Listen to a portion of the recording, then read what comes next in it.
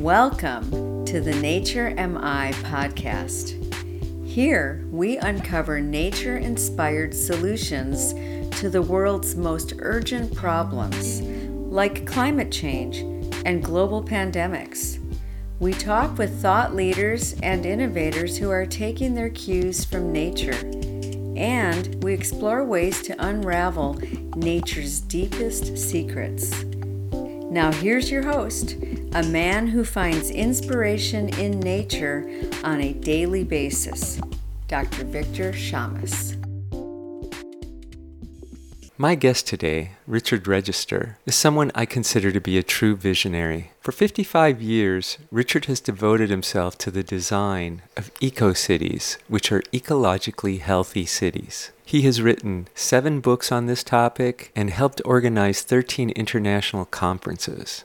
He has also spoken about eco-cities in 36 different countries. When I call Richard a visionary, I do not use the term lightly. To me, a visionary is someone who has mastered what Jonathan Swift called the art of seeing the invisible. By his own admission, Richard's work is about something that doesn't exist yet. The eco-cities that he is envisioning have not yet been built. Some elements have been incorporated into urban design, but that's about it. If you look at Richard Register's books, you will see that they are filled with these glorious illustrations of cities as they could be, with beautiful plazas and terraces, bridges connecting buildings, rooftop restaurants, greenhouses, and other wonderful design elements.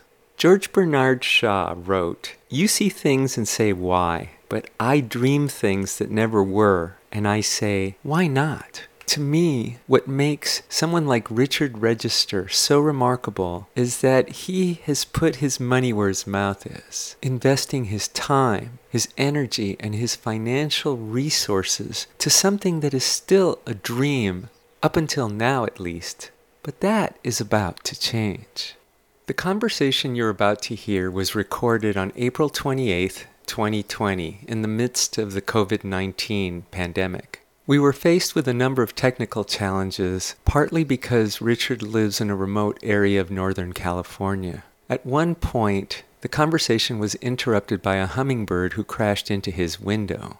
Richard had to stop and go outside to tend to this little bird, which is quite revealing about him. As you listen to this interview, you will hear some clicks and other ambient noises that we weren't able to filter out, unfortunately. I apologize for the distractions, but I also want you to know that the interview is well worth listening to. Richard Register offers some very important pieces of the puzzle as we seek to align ourselves fully and perfectly with nature. Without further ado, here's my interview with Richard Register. Enjoy. Richard Register, welcome to the Nature MI podcast. We're really happy to have you. Thank you. I'm glad to be here. You know, for me, your name is synonymous with eco-cities and sustainable cities. When I do searches online, I always find your name there. And so I want to know how that came to be. Well, I've been working on this subject for many, many years, since 1965, ecologically healthy cities. So I've started a couple of nonprofit corporations and I've written several books on the subject, and that's what I do. I work with the whole subject of trying to make cities ecologically healthy, which is pretty challenging. But there's no reason why cities couldn't be creating their own good soil and just composting the organic waste and recycling everything and designing for passive solar energy and other forms that make sense in technology. So why not? It seems like it's an easy thing to define and to work on, and that's what I do. So what makes an eco-city? What are the defining qualities of that type of city?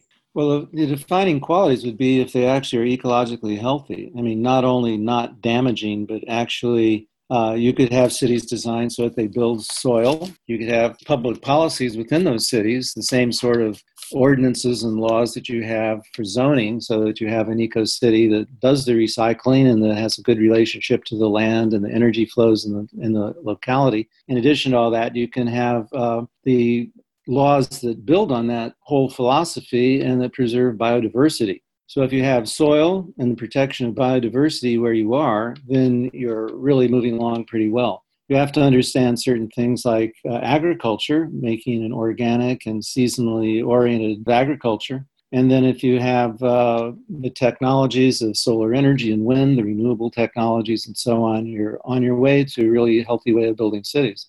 Now, I know I've read something about 2D versus 3D cities. Could you talk a little bit about that? Sure. The 2D city, two-dimensional, flat, scattered, that's what you have with suburbia. And that's happened because of the automobile, which came along, of course, around 1900, but became dominant in city design and sprawl layout after the Second World War. And we've become so dependent on automobiles in so much of the world and scattered the city structure because of them. And because of a lot of people wanting, the scattered lifestyle where they have a separate house and yard and some symbolic plants that grow in their yard. It's not real organic agriculture or anything. But in any case, the city's scattered out over vast areas, starting seriously, probably in the 20s and getting much more extreme even after the Second World War. So now we have cities that cover vast areas of land. They're totally dependent upon trucks and cars and asphalt, massive use of land surface, massive use of energy, and so on. But we don't have to build that way. We can start thinking, well, how can you build a city so you can walk almost everywhere you need to go and you can bicycle to places that are a little bit farther? And so the answer there is something that the planners very often simply call mixed uses. In other words, you live close to where you work, you have shopping not too far away, you have your school close to where you're bringing up your kids, and all that sort of thing. In other words, it's proximity consciousness. I think that's a real key. If you think in terms of proximity, how do you get close proximity in your urban design so that you don't have to travel large distances in the first place? That's a great part of the solution to healthy cities. I used to live in Santa Cruz, California, and that was, instead of a grid system, it was kind of a radial system where everything moved in circles. Do eco-cities necessarily have that kind of design, or have you thought about kind of a more circular design for cities instead of more grid-like patterns? Well, that's interesting to bring up the circle because, of course, the circle is you have equidistances within the circle getting around much more so than if you have, say, a star shape or a sprawl surface that's very large and goes out down highways, or linear. They used to call Las Vegas, for example, a linear city because it was all along the strip where they had the gambling places and so on. That's the worst of all possible arrangements, where you have a long line, and then you have to go immense distances to get to anything along that line. If you go to 2 dimensions, which is a flat sprawl, you still have to cover a vast area of land to get anywhere. But then when you get more 3-dimensional, then there's a very quick compacting. Say you have a 4-story average height and good enough room to bicycle around and walk between buildings and so on. And that can be, European density that can be quite convivial and lively, culturally exciting, and so on. The basic thing is to have a lot of variety close together in a really good design. And how do you do that? And how do you make it ecologically healthy? Well, you can do it by compact mixed-use development, which is kind of a formula in city planning. But if you take into account the sun angles so that you're accessible to solar energy and you can largely heat and light your city by the sun, that's a good thing. If you're conscious of the relationship between your farming and your building of your soil, you can have agriculture that goes back into the soil, enriches the soil, and tunes right in with the fact that we have human waste and street ornamental plants that get chopped up and can become part of the compost system. We have a lot of ways of reintroducing into the soil the organic waste of the cities.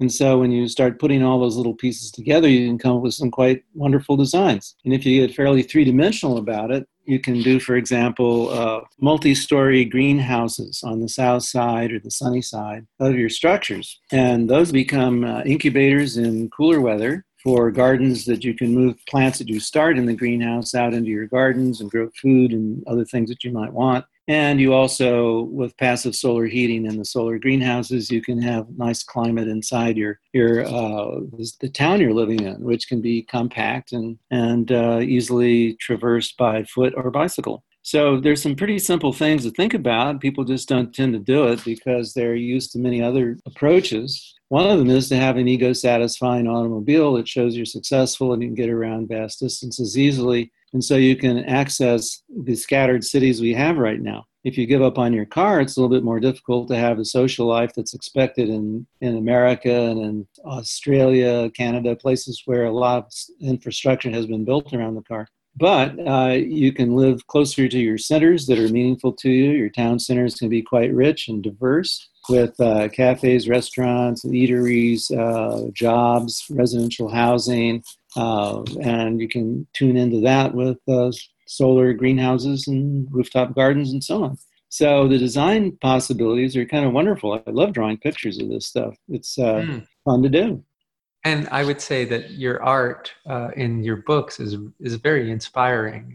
That's one of the wonderful things about looking at your books. Is what about transportation? There are people, older people, people with disabilities, and a city that's very bicycle and pedestrian oriented may not be that accessible to them. What is the vision in these eco-cities in terms of how you move people through the city?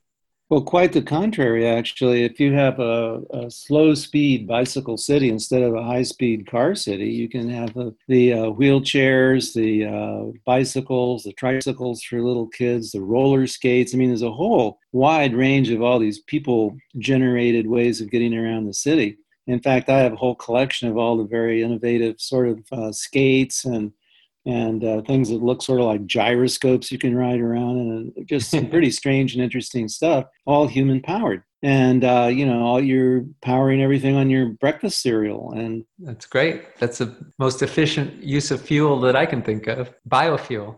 How would you say that eco-cities differ from other types of sustainable city designs? Is there something that's uniquely your signature in the design of these kinds of cities? Well, it's not my signature. It's a general law of organization. I mean, you have bodies, complex living organisms have to be three-dimensional. They can't be shaped like tortillas. Too inefficient. That's the problem with sprawl, with the two-dimensional development with automobiles and asphalt and so on, is that it's scattered all over the place. You need enormous amounts of land and energy to do anything. If you're more compact, then things work out a whole lot better. So that's kind of the basic thing. You just work with three dimensions, which means also that you have to have a diversity of activity close together. If you have the density, but all you have is, say, jobs, and then you have to figure out, well, you're going to get people there somehow, so let's have the people out there somewhere else and we'll get a transit system. Well, it works better if you think it through all the way, that you're going to have a town, a city, a village that's like a living organism. It's basically fairly three-dimensional, and say on a slightly larger scale, like a town scale, you might have bridges between 5 and 8-story buildings, for example, so you don't have to go down to the ground every time you want to go horizontally through the lattice work of the town. So the design possibilities are truly fun, and I like drawing it. My book, Eco Cities Illustrated, has 206 drawings in it and shows all sorts of alternatives from the basic structure and arrangement of the city to the details within. And I think is just a delightful challenge. And I'm kind of shocked that so few architects really work it all the way through. In fact, I can't think of any right off the top. I mean, there's some who do solar greenhouses, and there's some that have cities that are very strong on very excellent transit. You have Curitiba, Brazil, which is a really exciting city. For example, I started a series of conferences called the International Eco-City Conference. We've been up to 13 now. They've been on all the continents, and we've been in some pretty exciting cities, including Curitiba, Brazil, which is supposed to be probably the best, most thoroughgoing, ecologically oriented city in the world right now, and has been since the late 70s. But in any case, you can design cities so that the transit works fantastic. You have bicycle paths everywhere. You have fairly dense development. And if you really get serious about it, you can have things like bridges between buildings or rooftop restaurants and cafes, terraces 10 stories up above the ground with absolutely fantastic views. I mean, it's just a wonderful palette to play with, and I'm totally shocked that so few architects and developers actually access all the possibilities there. In the time you've been doing this, have more eco-cities popped up around the world, or are there still very few of them? Well, there's a few places where people are building what they call eco-cities, and there's a whole policy in China, probably largely because I've been going there for I haven't been there in 2 years. So suddenly my invitations evaporated. I'm not sure why. But in any case, I've been to China over and over for 25 years. And they actually instituted a national eco-city building program with several eco-cities. The famous one is called Tianjin Eco-City. And I've been there 7 times. I was there almost immediately after they started working on it. And I had incredible contacts in China. It's just unbelievable. About 1990, I organized the first International Eco-City Conference, and I got a phone call from a Chinese fellow who had missed the conference the day after the conference. And he says, "Is the conference still happening?" This is on a telephone. And I said, "No, I'm afraid not. It was over yesterday." He says, "Oh, no, I feel so lonely." And I said to myself, who is this guy? I feel so lonely. I mean, he must be a really sweet guy, He ended up being one of the best friends of my whole life. And he ran with the whole project in China. And he hosted me to 5 international conferences there and hundreds of other people. I mean, it was fantastic. And they have Tianjin Eco City, and it's pretty good. It's not the full spectrum design with buildings with bridges between them and some of that sort of thing. It has a little bit of that sort of thing, but not a lot. But it's a real serious effort. And then unfortunately, about 3 years ago, he died. I mean, he was such a powerful influence on a lot of projects there that things have slowed down. I have been invited in the last 2 years. But anyway, it was off to a great start in China, and it's been going on. It went that way for me for about 20 years, actually. Have you seen some of your design ideas incorporated into cities like that? Yeah, but they're not my ideas. I just am a compiler of other people's ideas.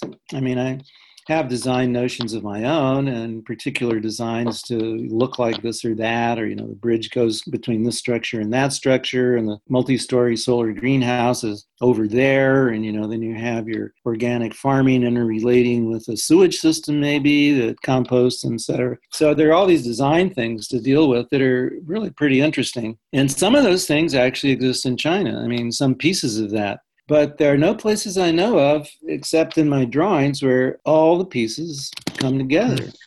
On the gigantic scale, you can say, well, they all come together because, of course, a great big city, it has its waste products, and they go up into the air and they come down, precipitates to get into the soil, then you have carbon coming out of the air, and it helps plants grow 100 miles away, and you have some recycling, and then you have some garbage dumps that don't do such a good job of that, or whatever. But in any case, every city is an ecological city. It's not necessarily a healthy ecology, but the pieces all connect. It's just that if you have the wrong kind of city, you have to have lots of trucks to carry everything around. You have to burn a lot of gasoline and to hold your city together if it's scattered. But if you have it close on, you have the opportunity that you were sort of intimating a while ago that, hey, it's a good place for old people, young people with disabilities, because you're not competing with the car all the time. You're designing around, bicycles and pedestrians and wheelchairs. I mean, the design is built in. You have bridges above ground level, say 6 and 12 stories up or something like that, in a fairly dense city of, say, 3,500,000. And then in the super big cities, still the compactness you can design in ways that are pretty cool. It's a whole design palette that is quite logical. You pay attention to minimizing your land cover, to having wonderful views, letting the air and sunshine flow through, bridges between structures, etc., and come up with this fantastic palette of things that can be designed and built. And very little is built like that, but some.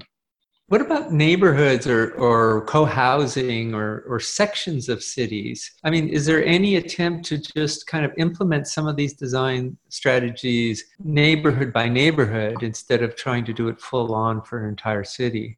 Well, of course, it would help to have a zoning code that encourages it neighborhood by neighborhood, but most zoning codes prohibit the kind of thing that you can do with highly mixed-use, denser forms of centers-oriented development instead of, larger chunks of the city zoned for specialties across a wide area. Then you need all your transportation and so on. So, there are people like the co-housing people that are building a lot of co-housing. I've been a national speaker for them a few times. And they do great work. They create some co-housing projects. They're quite inspirational, with a lot of housing around some wonderful open spaces where they have gardens and things like that. Not too far from me here, I live in a place called Williams, California, which is not too far from Sacramento and north of Davis. But in Davis, there's Village Homes, which is probably one of the nicest sort of suburban layout ecological designs you've ever seen. Where they have just every kind of garden you can imagine, and they have a path system for bicycles and people on foot that's behind the building, so that you have sort of two fronts to all your houses. You have the cars arrive in the narrowest kind of streets you can build by Davis ordinances on one side, and a garage, and most people do have a car because they're, in Davis and all that. But on the other side, you have a bicycle path system, and you have little gates, and you have wonderful fruit trees and vegetable gardens, and a very large garden that everybody can use. And so there's this big community garden, and then everybody has their private gardens in their backyards, but it's not really their backyards, because that's where so much sociability comes about, because there's a bicycle path and people lean over their backyard fences and talk to one another, and you can pick fruit off trees when you bicycle past your neighbor's house, stuff like that. It's pretty amazing, actually. Yeah, it sounds wonderful from what I've read about it. But these co-housing type communities rarely build up. I mean, the ones I've seen in Arizona tend to be one story. So they're not really doing that 3D thing you've been talking about, right? Well, they're just not, they haven't gone into the higher density development, and they could. Right. The co-housing places I know are typically 2 and 3 stories, by the way. Oh, really? But I've been a national speaker for the co-housing people a couple of times, and then I've gone to their events, and I like what they do. And I visited a lot of co-housing projects. In fact, one of the largest one in the country, I think, is Ithaca Co-housing in Ithaca, New York. And I was the keynote speaker for their conference, where they made the decision to build Ithaca Eco Village, and they built it. And I've been back several times, and it's a wonderful project. And it has about, I think nowadays, 3 neighborhoods, they call it, and I think there's about 150 people per neighborhood. The numbers might be slightly off, but not off by much. Anyway, that's outside of Ithaca, New York. Wonderful place. A woman named Joan Beaucaire was one of the major influences in starting that, and she became a friend of mine in 1990, and did a fabulous job ever since. What about cities that are sprawled? I live in one of those cities. Have you given much thought to retrofitting cities that have already kind of gone off the deep end? Do you envision a way that cities like that can scale back and turn into eco-cities? Or, is it possible that those areas of sprawl that are now suburbs could be turned into eco-villages within a city or something like that? Definitely. Absolutely. I worked for many years in Berkeley. There are difficulties in redoing the city that exists like that. One of which is that people have their property. They want to be secure. They want to go with the safest sort of opportunity. You'd think, well, you have a big fire, like we had this colossal fire in the Berkeley Oakland Hills, and you'd think, well, you got to rebuild now, so there's an opportunity. But in fact, people get fearful and they get more conservative than ever. They want to build back exactly what they lost, and then start thinking after they've recovered, which is natural. It's not a bad thing, but it works against doing innovative projects after a disaster. Like an earthquake, for example, could create another disaster. But we've had fires in the East Bay. I've lived in Oakland and Berkeley for many years. And those fires make it possible to do full-on redesign, but that's too complicated for most people, because you'd have to rearrange the zoning and everything very rapidly. And people are reluctant to change basic standards at a time of crisis like that. So in one way, it's the best time of all for opportunity for designing better cities. And in another way, human foibilities, human habits and existing zoning and so on mitigate against the eco-city solution. And it would be a solution. Do you see any signs that the tide is turning in favor of these kinds of ideas of sustainable cities and communities? I wish I could say I do, but I don't. There have been, the entire time I've been working on ecological city designs, which go back to the late 1960s. And the whole time, there have been some people that are quite excited about it, and they want to adopt some elements, as many as they can. And that has ended up with mixed-use developments. It's ended up with some pretty spectacular smaller scale buildings with really wonderful solar greenhouses on the south sunny side in the northern hemisphere, things like that. And so a lot of good stuff has happened, but it's hard to get from the individual property up to the neighborhood level. And then it's hard to get from the zoning code the votes to actually find the centers of the city and start augmenting them. So what I'm leading into here now is you can do an eco-city mapping system for the city and apply it over a long period of time, like say 50 years, which is longer than, my work life is going to barely be 50 years when I'm gone. But in any case, there is a way to work with that. And that is you look at the city map and you find the lively spots, the downtown, the major neighborhood centers, maybe there's some special arts districts or so on. Restaurant districts are fairly common, usually adjacent to an arts district, and so on. And you can augment those. You can move more people in there. You can do ecological city design. You can have rooftop gardens. You can have terraces. You can have bridges between buildings to make the place really lively. You can close a number of streets. You don't have to close them all. You don't have to go all the way to be like a Venice or some parts of Amsterdam or something where there are just no cars around. But you can go in that direction. You can have bridges over streets that still have cars in them. Then later on, maybe you can take the cars off the street, and then everybody is using little carts and bicycles and buses and all that sort of stuff. So there's steps along the way that can be done. That's not rocket science, as I say. You don't need degrees. You don't need high math. You just need a little bit of three-dimensional thinking. Like three-dimensional thinking. Okay, you got a two-story house instead of a one. Or you have a three-story house instead of a one. And then you put some bridges in, and then you have good sun angles. So you have some open spaces where the sun gets down into some nice plazas, and the people like to gather there and have coffee and wine, whatever. Then you have very human design that you can plug right in. There are places like that in Europe all over the place. Just go take a vacation there and find a nice town square somewhere. And some of them you check out the sun angles and you say, hey, this is great. You could have solar greenhouses on the north side of the plaza here. And you could put some rooftop restaurants in. In China, there are lots of rooftop restaurants. You don't get much in the U.S. and Europe. But in China, India, around the Himalaya Mountains, which might have something to do with it because you get fabulous views.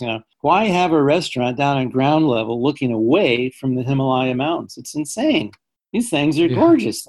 It takes your breath away, So you want to have a terrace garden type restaurant facing the mountains because they are absolutely wonderful. I've been there 4 times. I just love it there. It's fantastic. So anyway, but you can look out over farm country. You can see where your food comes from. You can be up in the air. You can be where the birds are flying. It's just a wonderful palette of all sorts of possibilities. I'm really kind of stunned that it's so hard to get people to just access the full palette, choose the favorite things and build a sucker. Well, you've pointed out that cities are the biggest thing that human beings have created, and they may very well be our undoing unless we get them right. So part of the trick of all this seems to be how to take what we've already constructed and sort of deconstruct, if that's possible, to turn them into eco-cities. I think that's going to be a big challenge if humanity has any hope. What's your impression of that? I mean, what do we do with big cities like Dallas or Houston or Los Angeles or any number of them now that have congested freeways and so much sprawl? Well, the 2 big categories to think about here. One of them is you find the centers and you augment them. And the other one is you actually do withdraw. You have programs that should be in place where you can get financing for buying properties that are going to lose money, but they're subsidized because you get this great social benefit. And so you have a house that's, say, worth $200,000, but it's far from any centers. You can't walk anywhere there. You have to drive a car, so it's not a really good place to be located if you're interested in ecological cities. And yet a half a mile away, you have something that's very close to a very lively spot. So at the lively spot, you have zoning that encourages apartments. People, I don't want an apartment on my block. He said, well, you do good design, you hate people. Why don't you want any more people on your block, And besides, some of the people can, add cultural variety. Some of them really cook well, and there'd be a couple of nice new restaurants or something. There's an imaginative, positive way to look at this transition. And it's easy enough to script a zoning code that over the years shifts the tax base investing towards the centers-oriented development instead of scattered development. Simple as that. And you Yeah. get so much out of that. You get walkability, you get conviviality where you see people face to face. You get into the details like the plazas, the rooftop gardens and terraces, and the restaurants where you get views from what I call a keyhole plaza, for example. You have a plaza, but it isn't just a completely enclosed plaza. It has one edge that's open to nature. It looks down a river or something. It looks down a coastline or off to a mountain or something. And you connect with nature by simply having your plaza look at nature. You have a corner missing, and you look out into the view of what you're surrounded by in agriculture with the tractors going back and forth, whatever goes on in agriculture, harvesting food and all that. Or maybe it's a natural landscape. Maybe you have a marsh out there with a lot of migratory birds off and on. The palette's fantastic if you want to actually get into it. The problem is, one of the problems is that everybody's invested in what we already have now, and they don't want to lose any money. So one of the things you can do is create government programs that subsidize this stuff. Say it's going to save everybody. I mean, where does the money come from for highways and police departments? I mean, this is public money, right? Well, extend that a little bit and design eco-cities and finance them that way. It's a matter of just loosening up a little bit and seeing what the possibilities are. It's about political will, right? I mean, it's about enough people saying, we need to live this way. That's right.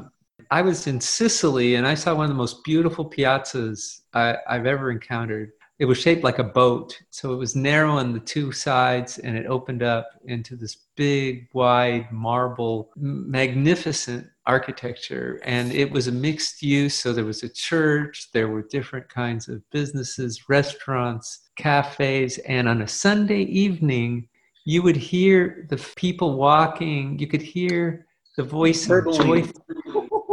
Yeah, people joyously sharing. And I came back to the U.S. craving those kinds of plazas here, and so few of our cities have anything to compare. When I was a kid, I heard this environment that was spectacular, which is that I had a grandmother who lived in Bermuda, and I'd go to Bermuda. And then when she moved out, I was good friends with the neighbors, so they invited me back. And I've been to Bermuda several times and really enjoyed it. But there was a hotel called the Princess Hotel right across this small bay. And the small bay had maybe only 40 boats on it because that's how small it was. And the Princess Hotel was across this little bay. And in the afternoons, I have a Pepsi Cola. I wasn't drinking anything then. I was a teenager, and I'd go have a Pepsi. So I was sitting there sipping my Pepsi, and I'd hear the people, this murmuring of voices and the tinkling of ice in glasses and the laughter. And the people enjoying themselves was wafting over this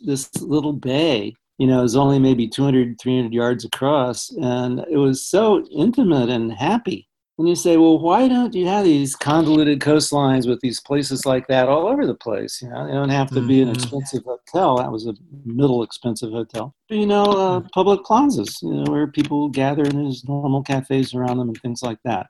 So anyway, the palette of all these possibilities for ecological design are absolutely wonderful and numerous. So the theme of this podcast is, nature inspiration, nature-inspired solutions. How much of your inspiration in your designs comes from drawing upon what you see in nature? Well, there's two major areas of following the model, you might say. One is that complex living organisms are organized in 3 dimensions, all the way down to the DNA in your cells. You have these nucleuses in your cells that are little 3-dimensional globs, with all sorts of stuff going on. Because for 3 dimensions, you get complex circuitry that can link up at shortest possible distances. Like your brain, it's a fairly small thing. And it has all the circuitry very, very close together. So all the links can be very efficiently organized. So anyway, that's one thing that we can think about in city design, town design, village design. The other thing is the interface with nature. So you just pop out the door. I mean, if you're in a suburban sprawl, you don't pop out any door. You go to your garage, you get in your car, you drive down the driveway, you head down the highway, you go outside of town someplace, you try to find a park. You find a park, you park your car, you walk through the parking lot, and then you finally get to a grassy lawn with a bunch of people having picnics, I mean, that you could design and say, walk out the door, and there it is. Yeah. that should be done as a regular thing. It should be one of the things that's the primary thing for what we physically build to live in, period. This is gigantic. It applies to villages, towns, cities, everything. But for some reason, it's extremely hard to get people to pop back and say, oh, we can design that, we can build that. And yet pieces of it have been designed and built all over the place. And you can see whole functioning cities in Europe that have 80% of the full palette going for it. They just don't have solar energy. They don't have recycling. But, it's not, quote, rocket science. You don't have to have higher math and, physics degrees to pull this off. As we close this, I'd like to ask my guests to give us some parting wisdom. And so in all your years of doing this kind of work, is there something that you've gleaned from it, something you've gained that you could impart upon us, upon me and also our listeners? Well, that's an interesting question. I think I'd say don't be afraid of innovation. Try to go for the best. Think it through. It can be done. I mean, you can start seeing the city as a living organism and start supporting moving in that direction. It's got to be political to start, unfortunately, or fortunately. I mean, it's just got to be that people get together and they decide how they're going to, arrange their towns. I don't know how you can get around that one. You have to deal with zoning. You have to deal with property ownership. You have to deal with a lot of social issues. And, I don't want more neighbors. I like it quiet. Okay, well, some people are like that. So you find a part of town where you can actually have an ecologically healthy center and you can have more people living there and you can have organic gardens around that thing and you can have bicycles connecting it to the rest of the city. One thing I'd say is something that's extremely practical is to be courageous to look at maps. You pull out a map, somebody says, oh, these ecological city ideas are really great. And let's see, how would you do that? And I say, well, let's look at a map. They pull out a map and they see, oh, there's my house. I don't want anything to change anywhere near it. End of topic. No, because you can say, look, it takes time to think this through. There are ordinances that have to be passed. There is politics that has to happen in education where people debate these things. It's going to take years. This is not a slam dunk easy deal. It's going to take years to build ecologically healthy cities, and a lot of people are going to be involved in it. And there's some time. Don't worry about it. Don't freak out. Face the possibility that if we design well and if we design carefully, in 5 years from now, we can be way down the road towards much, much, much healthier ways of living by shaping up the city for pedestrians and bicycles, supported by transit, compact design, awareness of sun angles and the local conditions of wind and rain and soils and everything, it's a fun challenge, but most people lock into things like, well, my property value, how do I deal with, might be some changes in my investment policy, in my life, because a lot of it's the real estate I own, blah, blah, and I'm nervous about that. Be courageous. I don't know. I think that's the only thing I can say is hook your imagination to some courage, and say, we can design a healthy way of living. And then get busy and face the problems when you start doing something like that, and understanding that it's one of the most important things to be done in the world is to learn how to build our habitat, the places where we live, our home, in a way that's harmonious with the home that's the whole planet. That's beautiful, Richard. Thank you so much. And I want to express my gratitude for you taking this time to talk with us. It has been a real pleasure. Well, it's always fun. So anytime you want someone who thinks this kind of conversation is fun, I'm the guy to call. Absolutely. Well, we look forward to having you back real soon. So thanks again, and looking forward to the next conversation. And that concludes our program, which is episode 4 of the Nature MI podcast. I want to thank Richard Register for taking the time to share his wisdom about eco-cities. And I want to thank you for listening to and supporting this podcast. I'm excited to share with you some upcoming podcasts, which include an interview with Patrick Farnsworth, the host of the brilliant Last Born in the Wilderness podcast, and Richard Heinberg from the Post-Carbon Institute. In episode 5, I plan to share a radical new vision for the future. Until then, stay well, stay tuned, and stay inspired.